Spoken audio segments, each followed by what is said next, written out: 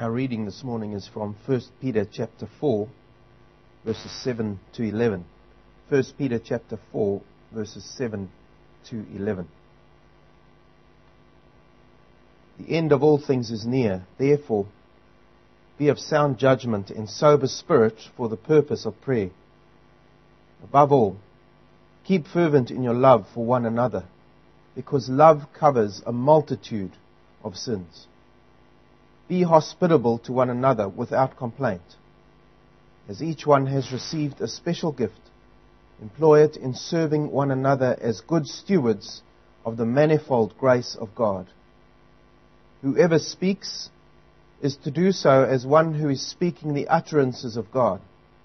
Whoever serves is to do so as one who is serving by the strength which God supplies, so that in all things God may be glorified through Jesus Christ, to whom belongs the glory and dominion forever and ever. Amen. In this passage we're looking at this morning, the apostle is once again encouraging believers to look up from their struggles, to realize that there's a bigger picture involved, that Jesus is coming again. He's left them with a task, but He is coming again. And what He wants to do in this passage is to just remind them and show them of what the end picture is, and create in them that sense of expectation. He is coming again. Therefore, we know what's coming so we can get on with the job at hand. I guess it's a bit like when you go on holidays. You've reached that moment of departure. Everything's packed in the car. The kids are in the car. The animals have been sorted out. You've managed to find someone to look after them. You've had the fight with the wife about who's going to be looking at the map. You've either packed in the stove or it's switched off. And now this moment of going. The expectation is built up. It is here. Let's put our troubles behind us. Let's go.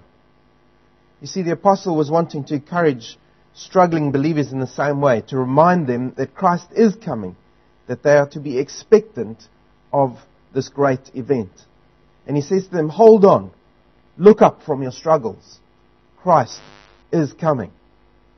That same sense of expectancy was given to us by the Lord Jesus Christ in His parting instructions in Luke chapter 12 verse 40, where He said, you also must be ready, for the Son of Man is coming at an hour you do not expect.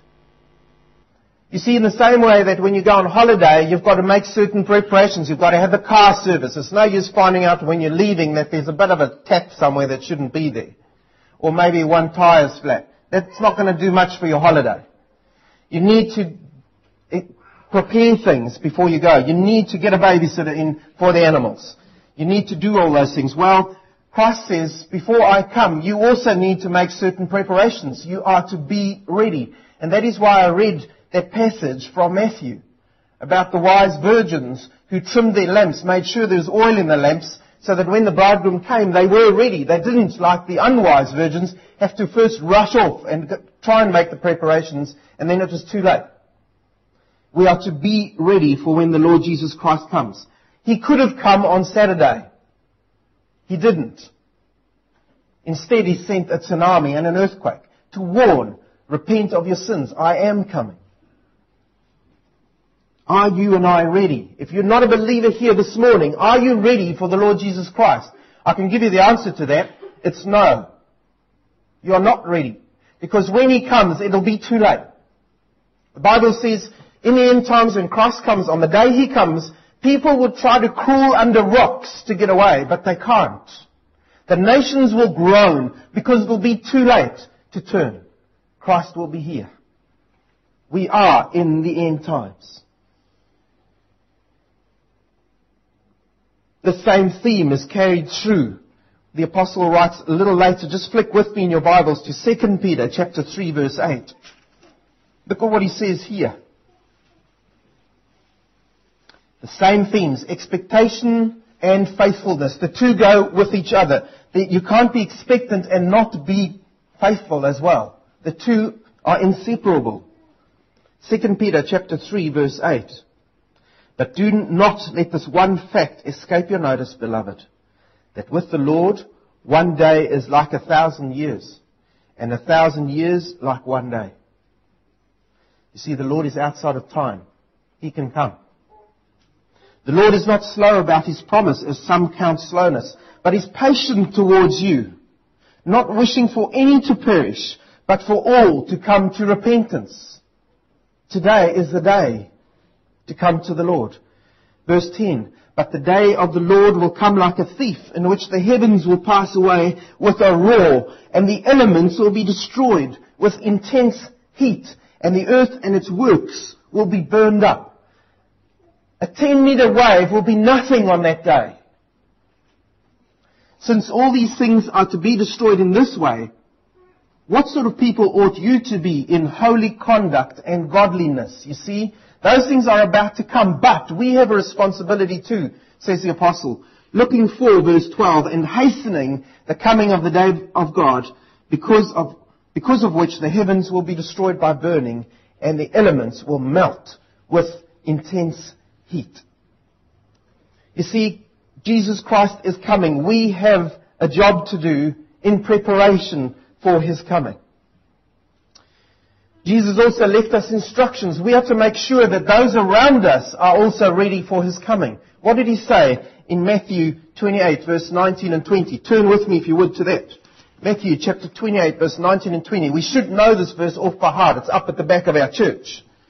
Go therefore and make disciples of all the nations, baptizing them in the name of the Father and the Son and the Holy Spirit, teaching them to observe all that I have commanded you. And lo, here it is again. I am with you always, even to the end of the age. Jesus brought in the end of the age with our responsibilities before Him. Be ready, He says. You see, why are we to be ready? Because, says our text in verse 7, the end of all things is near. Do you sense the urgency in those words this morning to us? You see, we need to anticipate Christ's return. We need to be anticipating it every single day. And that anticipation should impact our daily lives. We can't just go ho-hum through our lives thinking today is just going to be a normal day. We have to live in expectation of His coming again. We are in the end of redemptive history. Those of you who play golf, I'm sure you've had one of those shots where you hit that ball and it kind of goes straight to the hole and then it circles round and then it drops in. No? Okay. I haven't either. But I've seen it on TV. Alright? That imminency is that picture over there. That ball is about to drop in. It is circling round. It's about to drop. That is the imminency that the apostle is describing here. And so he says to them, Christ is coming. Take courage. Be ready. There's a human responsibility. How are we to be ready? And now he starts on that in verse 7. He says, pray. What does our verse say? The end of all things is near. Therefore, be of sound judgment and sober spirit. Why? For the purpose of prayer. This prayer is talking about, it's not that prayer that you pray when you're kind of half asleep just before you go to bed. And you're kind of halfway through your prayer and then you fall asleep. It's not that type of prayer he's talking about. It's not that type of prayer which just says grace and that's it for the day. It's not that type of prayer which, Lord, help me. This is going to be a terrible day. He's not just talking about those arrow prayers either. This is prayer which is intentional and it is clear-minded and it's thought about before the Lord. You see, he uses that little word, therefore. And that's the framework around which he puts around our praying. Christ is coming. His coming is imminent. Therefore, he says, be clear-minded and sober-minded before Him for your prayer's sake. And by the way, he doesn't suggest you can pray. See, he doesn't say, and by the way, if you'd like to pray, the option's there for you. No, this is the command form. He says pray. In what way are we to pray? We have to be clear-minded with sound judgment. In other words, we have to have self-control when we pray. We have to be clear in our minds what we're praying about. We have to know what we're going to be praying for. We're not just to suck it out our thumbs as we're busy trying to pray. We are really to give this thought and know where we are going. And then we're to give the Spirit the openness in our minds and in our hearts to lead us in that prayer before the Lord. You see, the Apostle Peter very well knew that these were the two areas that he fell short in. You see, Peter wasn't self-controlled when he cut off that servant's ear. That wasn't premeditated. That just came. That's typical Peter. And so this was really a wake-up call for him too. And he had that in mind. Be self-controlled when you come before the Lord in your prayers. I've fallen in this area, says the apostle. And therefore I'm saying to you, be self-controlled. And you know, he was also in Gethsemane when Jesus said to him, pray with me. And what did Peter do? It's true Peter style. He falls asleep. What did Peter do when he was before the soldiers and Jesus was about to be crucified? He denied the Lord, not once, not twice, 3 times, true Peter style. He knew he was not sober-minded then. You see, the word used here for someone is for someone who is in their right mind, as contrasted to one who is under the power of a demon. That is the actual definition here. Whose power are you in when you pray? Are you in your right mind before the Lord? Are you thinking clearly? We came across this when we looked at 1 Peter 1 verse 13, where we were told to prepare our minds for action. Same word is used here. We are to prepare our minds for prayer. Don't just come ho-hum, unprepared before the Lord. Prepare your minds for prayer. You see, we're not to be put off by what's happening in world events around us. You see, it's so easy to get swayed by what we see on TV, by those images. And it's so easy to get panicked. Oh no, it's the end of the world. And we join with the doom prophets. And I've seen so much evidence of this. Those ones who seem to be on the planning committee for Christ's return and judgment. They seem to be on the committee. They seem to know more about it than what the Lord Jesus Christ knows. Because even the Son doesn't know the hour when He's coming. But these guys seem to do. And they're out there putting out their statements. We are not to be swayed by those things. We are to be clear-minded. What the Scriptures say is going to happen. And there are many passages, and I read some of them this morning, where you can go and look if you want to know what is going to happen before Christ comes again. That is the clarity we are called to when we pray. Don't come to God with little panic prayers. Think before you pray. Come clear-minded. Know what His Word is saying, and then bring your prayers to the Lord. We are to be sober in spirit when we come before the Lord. And the soberness He's speaking about here is a sobriety as contrasted to intoxication. That is the actual word used here. Turn with me, if you would, to Romans chapter 13. We're going to be looking at a few passages this morning. Romans chapter 13, verse 11 to 14.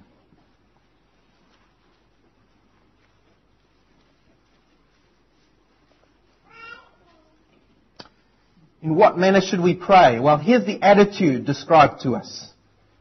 Romans 13, verse 11. He's speaking about love here, but look at the state of mind. Do this knowing the time, that it is already the hour for you to awaken from sleep. For now salvation is nearer to us than when we believed. That's a very true statement, isn't it? The night is almost gone, and the day is near. Therefore, let us lay aside the deeds of darkness and put on the armor of light. Let us behave properly as in the day, not in carousing and drunkenness, not in sexual promiscuity and sensuality, not in strife and jealousy. But, verse 14, put on the Lord Jesus Christ and make no provision for the flesh in regard to its lusts. And yes, that covers prayer. How do you come before the Lord in prayer? Do you come intoxicated in your mind, thinking about all kinds of things when you should have clear thoughts before the Lord. You should know who you're approaching. I'm approaching Lord God Almighty.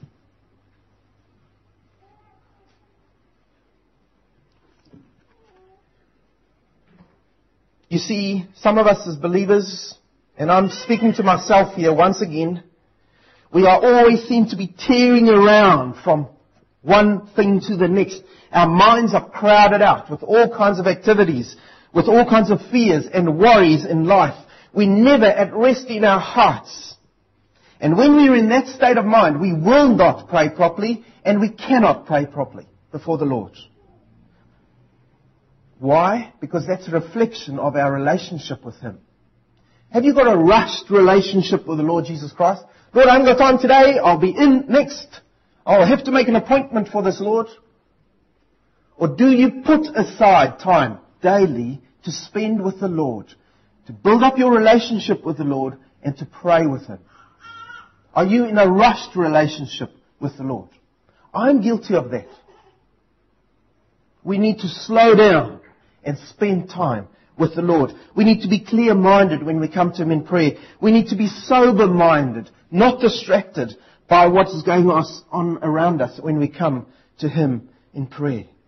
You see, our prayer life is a spiritual thermometer for you and I as to where we are before the Lord. It's a spiritual thermometer. What's the temperature of your life before the Lord? Secondly, the apostle says to us in verse 8, he says, above all, keep fervent in your love for one another, because love covers a multitude of sins. Now here's another action for us. We have to pray in a right way before the Lord to ready ourselves for His coming. Another thing we are to do as the church and as believers we are to love each other fervently, says our text. And he says, above all, love each other. This is the important one. Alright? So if you're sleeping here, wake up. This is the time to listen. Love each other fervently, says our text. It's a one another love he's speaking about here. The word fervently we also came across earlier in 1 Peter chapter 1 verse 22. Remember that text? We spoke about Christian service then. We are to have a stretched out love. That is the picture of an athlete running at full tilt, or a horse running at full tilt. Those muscles are stretched to the extreme. That is the type of love we as believers are to have for one another. What is your love like for your fellow believers? Look around you, sitting here today. And as I look across the congregation today, I have to ask myself, what is my love for you all like? Is it a stretched out love? Or is it an excuse-making love?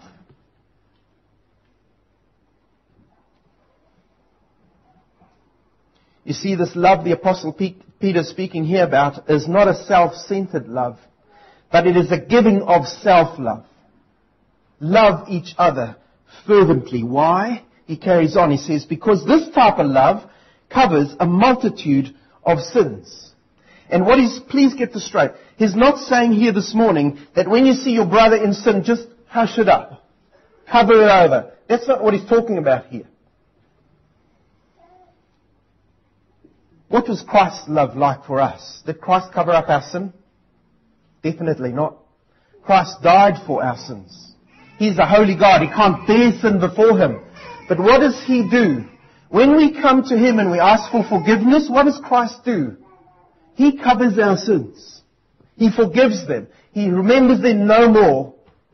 It's not held against us any longer. And we carry on life forgiven, pure before Him. Well, in the same way, says the Lord Jesus Christ and the Apostle Peter, have that same love towards each other. Forgive each other. Don't hold those grudges against each other. Cover them. Forgive them. Because true love covers a multitude of sins.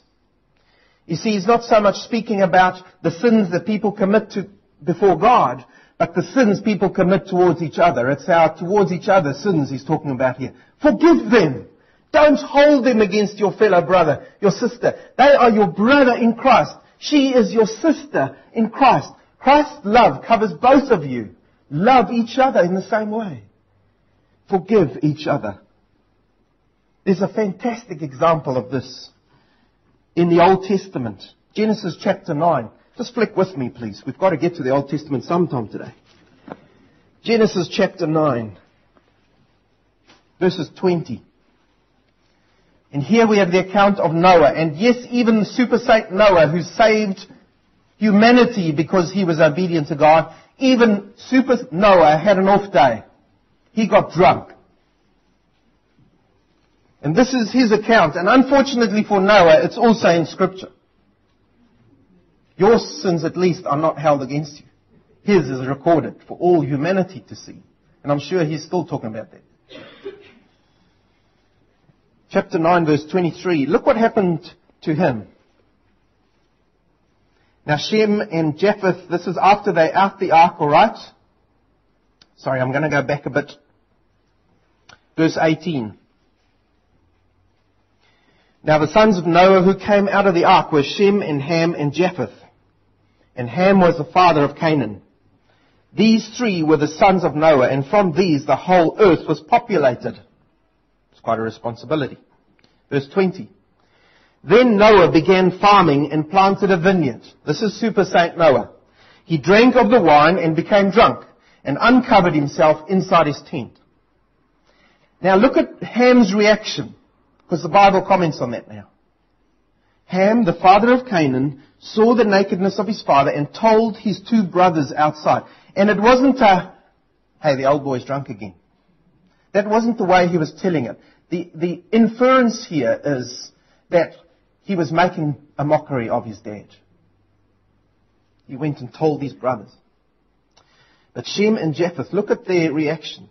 They took a garment and laid it upon both their shoulders, and they walked backwards and covered the nakedness of their father.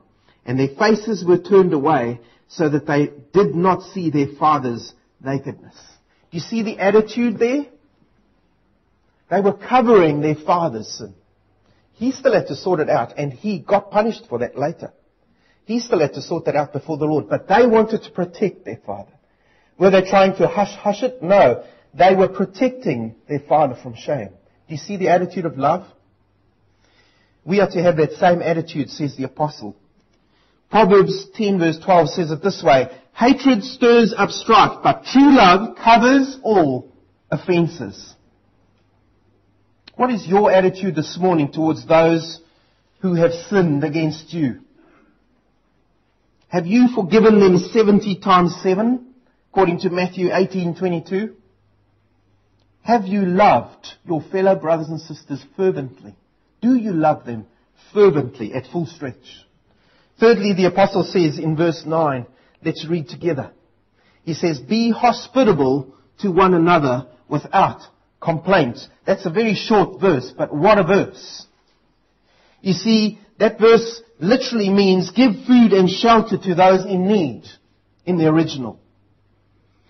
And by doing this, the early church made it possible for mission work to happen during that era, for the gospel to spread right around the world. Why? Because as people came to them and visited, as the visiting apostles, as the visiting missionaries came along, they actually gave them food and shelter and looked after them. 3 John 5 and 6 speaks about it this way. If you know where 3 John is, it's right at the end of the Bible, just before Revelation in Jude. 3 John verse 5 and 6.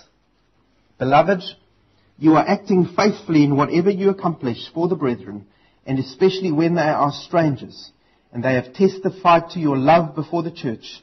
You will do well to send them on their way in a manner worthy of God. Here he's speaking to a man called Gaius, and he's commending him before the whole church and all generations after that, because we are reading this, and he's saying, this man was a true man who was hospitable.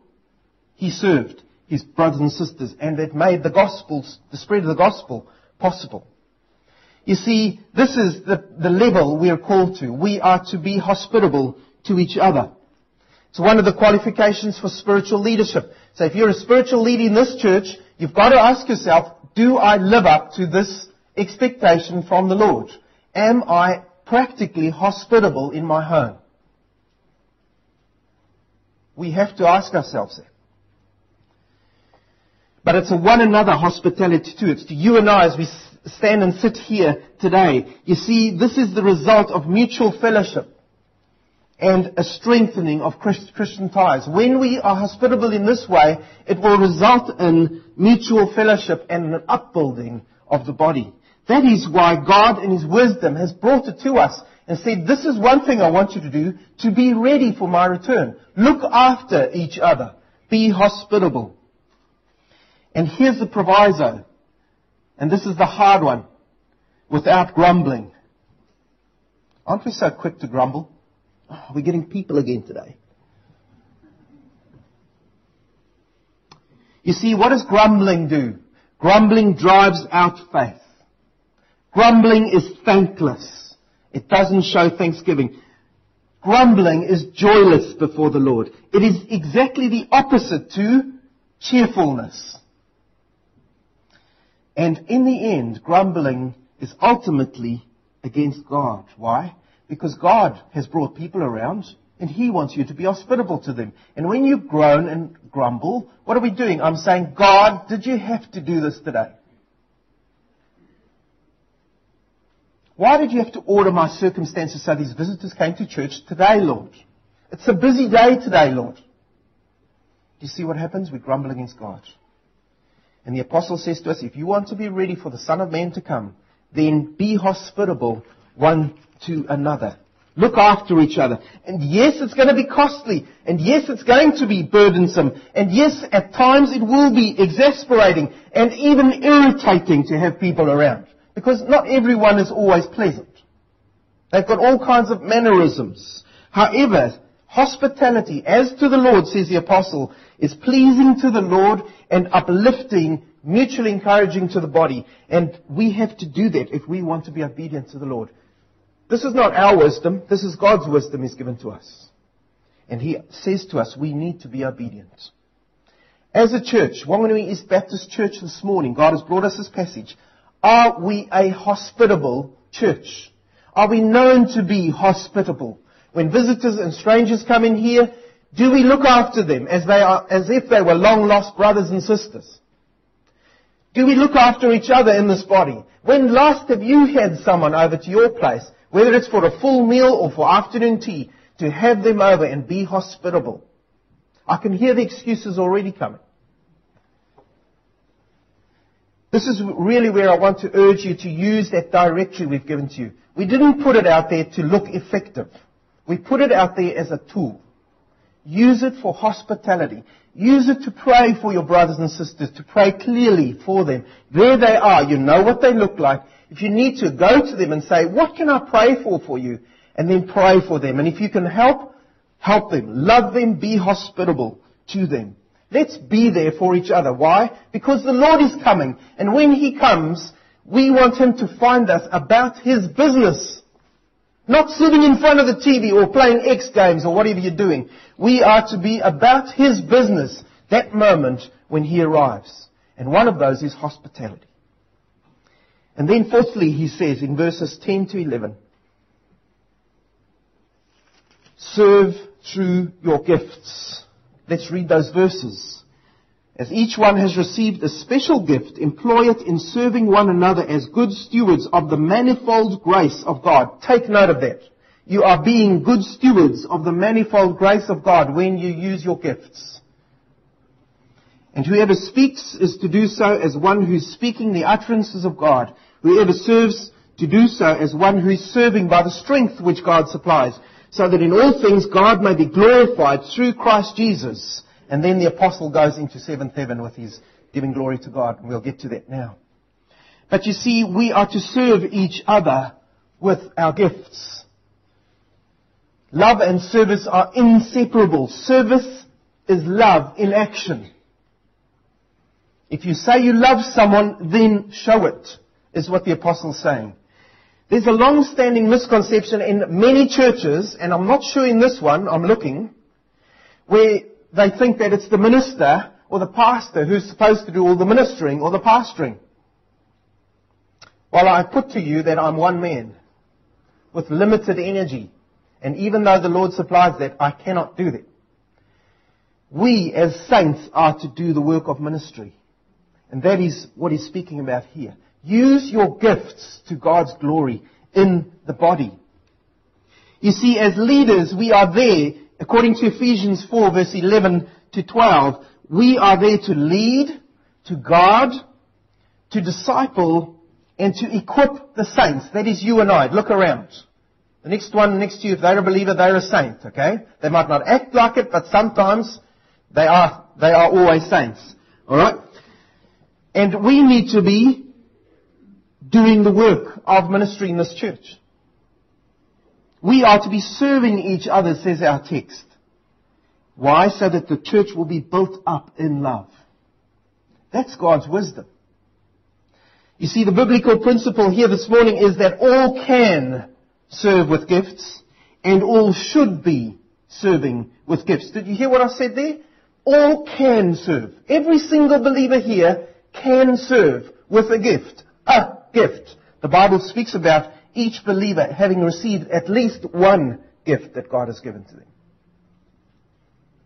The question is, are you serving with your one gift? Or you might even have more. You see, it's not your choice. It's God's choice. Why? Because God is the giver of the gifts. And He knows Whanganui East Baptist needs this. And so I'm going to give this gift of grace to that individual. And what does that individual do? That individual folds their arms and holds their gift back, and no one else has the benefit, which God had decided the church must have. Do you get what I'm getting at? There's a responsibility with receiving gifts. You see, it's not your choice, it's God's choice. God knows what this body here needs. He gives the gifts accordingly. When you serve with your gifts, you are meeting the needs inside this body that God has brought together. Each one has received a special gift, says verse 10, with a specific purpose. Each believer has at least one gift, one ability, one talent, empowered by the Holy Spirit. Do you know what your gift is? And no, I'm not going to give out a whole thing so you can work out what that is. You go before the Lord, come with clear thoughts before Him, come with humility before Him, and He will show you your gifts. Ask people around you, what are my gifts? And it will have come out in some way. But the question is, do you know your gifts that the God has given you? And the harder question is, are you using that gift? You see, it's not for yourself, it's here for others. It's been given for the common good. No, not for your own enjoyment. And I wish I could play the piano like Kirsten did this morning. I wish I could. Because I would really use that for my enjoyment. I would. I can feel the music. It wants to get out there. But God has given someone else that gift. And she uses it so beautifully. Are you using your gift to God's glory? And when you do, enjoyment will come through that gift. You see, when we withhold our gifts, or when we serve grudgingly, I'm on duty again today. I've been there too. Alright. When you serve grudgingly, what happens? The whole body is affected. There are needs there in the body that are not being met. And that's all because you are being disobedient to your master. He's given you the gift and He said, use it for my body. So a gift brings responsibility. This word gift is an interesting word. It comes from the root word charisma, which is the same form as the word grace, which is the word charis. You see, gifts from God are because of God's undeserved mercy to you and I, and to the body here, the church. And they are to be used humbly before the Lord. They are to be used vigorously before the Lord. Lord, I'm not serving the body, I'm serving you first. And then this body of believers here. We are to be serving the Lord first.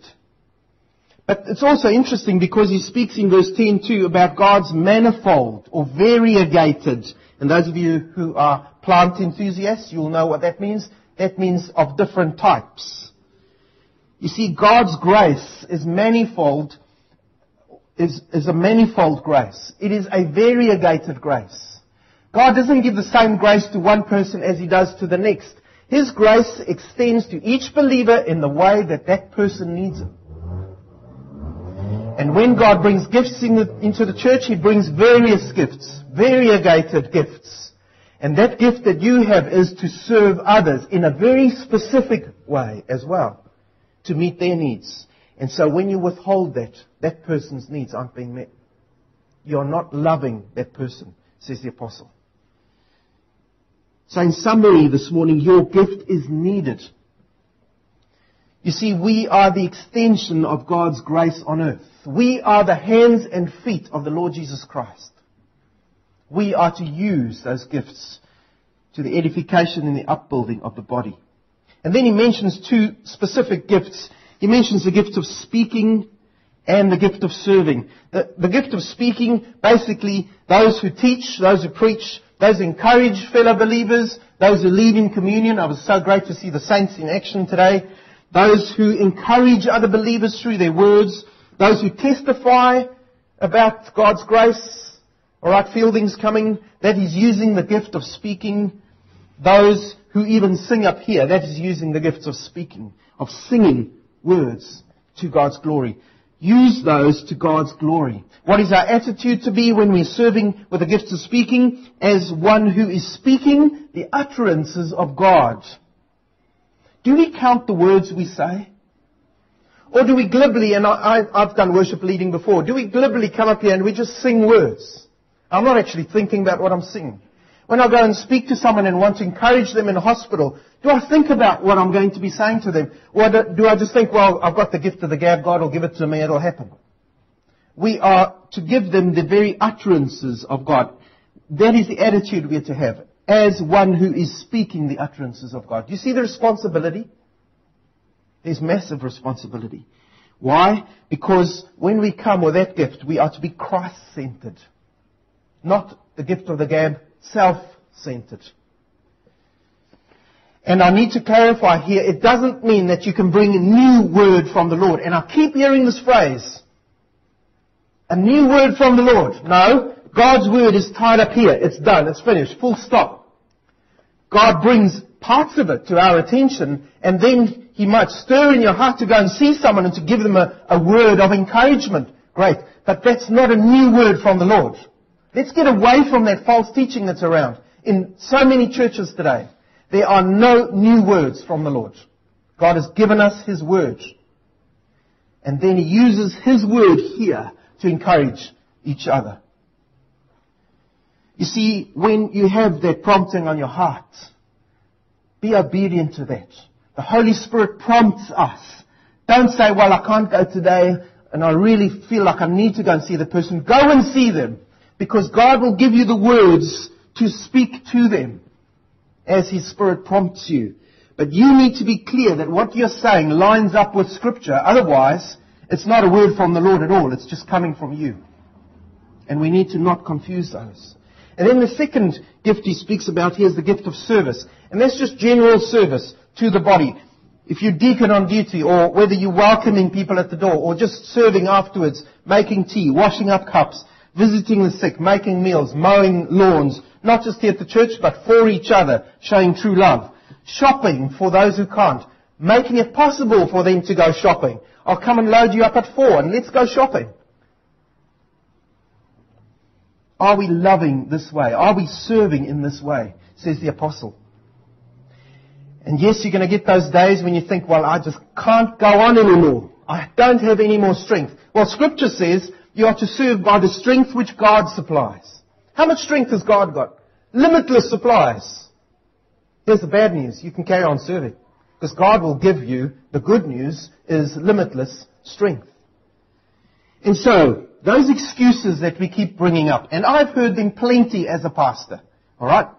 I can't get involved because you join up the dots. Let's make our excuses to the Lord. Don't come and tell me as a pastor. Tell the Lord first. And then come and tell me what He's told you. You see, the picture here is of service which is obedient, service which is humble, service which is energetic, and service where people can fully rely that you will be there and you will be serving the Lord first. Why? Because He's giving you the strength and He will empower you. That's what we're speaking about here. And in conclusion, the apostle says, and this is where he says, verse 11. Whoever serves is to do so as one who is serving by the strength which God supplies, so that in all things God may be glorified through Christ Jesus. You see, what's the overarching goal of our prayer, of our love, of our hospitality, and of our service? It is this, so that in all things God may be glorified through Christ Jesus. You see, it's only through the enabling power of the Lord Jesus Christ himself that anything you do will be to God's glory. If you try and serve and you are not in the Lord, that is just to the Lord as filthy rags. And you cannot get into heaven because you serve the Lord. You need to be in that relationship with the Lord Jesus Christ so that God will be glorified through Jesus Christ. And so as believers, we are to glorify God through our prayer, through our practical love for our fellow believers here at this church, through our untiring hospitality to our brothers and sisters, as well as to strangers who come in here. We are to glorify God through our selfless service to the rest of this church as we serve with the gifts God has given to this church, not to you. Are you obedient to God's word? God has brought it to us and our attention this week. What is your attitude as you come to serving the Lord? You see, Peter's own heart is moved. As he writes this verse, Peter's own heart is moved to glorify God. He says, to whom belongs the glory forever and ever. Amen. He goes into his own worship service over here as he's writing these words, as he thinks what Christ has done, and then the wisdom of God's plan when believers are obedient to the Lord. And he just says, Lord, to you be all the glory forever and ever. Amen. And that little amen, which means so let it be, is not just tacked on there because they had some space and so in the original manuscript they wrote amen. No. It's there for a specific purpose. He's saying, Lord, let this be. My life, Lord, is to serve you, and I've served you, Lord. Let it be. That's what the apostle's saying. In your life, can you, with a clear conscience this morning, say before the Lord, Amen? Are you whispering that Amen, or are you shouting it out? Lord, my life is obedient to you. Amen. Or, Amen. If you know that your life is bringing glory to the Lord, if you know that you are praying as you should before the Lord, if you know that you are loving, as you look around this body, you are loving your fellow believers, and that you love to have people, even though it's hard, you love to have them in your home, and you want to serve God and your fellow believers here, then when the Lord Jesus Christ comes again, you will be ready. Otherwise, you won't. As a believer, you won't be ready. You will also be caught unprepared. Yes, you will go to heaven. There's no doubt about that. But you won't be ready for when the Son of God appears. We are to be busy about His business when He appears. This morning, if there's an area in your life that the Lord has stirred, the Holy Spirit has stirred in your life, don't let it go. I say the Sunday in, Sunday out. When you walk out those doors, don't let these things go. Be obedient to the Lord. Start, not Monday, start today. When you stand up at your chair, start your obedience before Him. Because He will give you the strength when you think you can't. He will lift you up when you cannot go on any longer. When you become discouraged, He will give you the strength. And what's the apostle saying to us this morning? Persevere. Persevere. The end is coming. Be ready in your obedience. I want to be ready. And I will stand and do my work until the Lord comes or until He takes me home. What about you? Choose this day whom you will serve. Choose this day whom you will serve. And let's serve the Lord together. And let this church be known as a place which loves God. The people love God. When visitors walk in here, they can see they love God. They want to glorify Him. Let's pray together.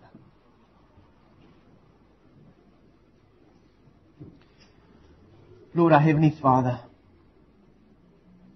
what an awesome time we've had of just bringing those rousing hymns and choruses, with those beautiful words, and singing from the tops of our voices, because we want to give you glory.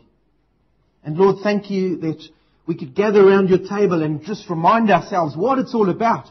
Because Jesus died, therefore I can also live. Thank you for that reminder, Lord. And thank you for this reminder, even in these dark times when we look at the news, when we read our newspapers and see those photos all over the front pages. Thank you, Lord, that we know that you have died to make all this possible so that we can live obedient lives before you. And Lord, you didn't just leave it there. You promised that you were coming again, and you're on your way. You are coming again because you are outside of time, Lord. To you, it is a moment to come. To us, it is years of waiting. But Lord, your word comes to us this morning. You want us to be faithful to you, and that is our preparation for when you come again. We are to be active in our obedience to you. We are to pray as we should before you, not rush our prayers out and then our deed is done for the day. We are to come before you in humility and bare our souls before you and allow your Holy Spirit to point out what needs to be done in our lives. And then we come before you and you ask for forgiveness before you for those. And then you forgive us and we go out with cleared consciences and minds and we serve you. Lord, thank you for this reminder that we are to love you with all our strength. We are to love our fellow believers in the same way with all our strength. With all the gifts you've given to us. With all the provisions you've given to us. We are to love practically. When we see our brother needing a coat, we have to give him that coat. Lord, that is the love you call us to. And Lord, thank you that you've also called us to serve each other. Thank you for this reminder, Lord, that it's about you. That we are serving you. Our lives are to be to give glory to you in the way we serve each other. And Lord, thank you that in your wisdom, you've given us gifts. Your grace poured out on us. And you've given those gifts because you know what this body here at Wanganui East needs. Lord, help us not to keep that gift from our fellow brothers and sisters, but to serve you and so serve them. Lord, help us to be obedient, we pray. To you be all the glory, the one who gives us all the strength. Amen.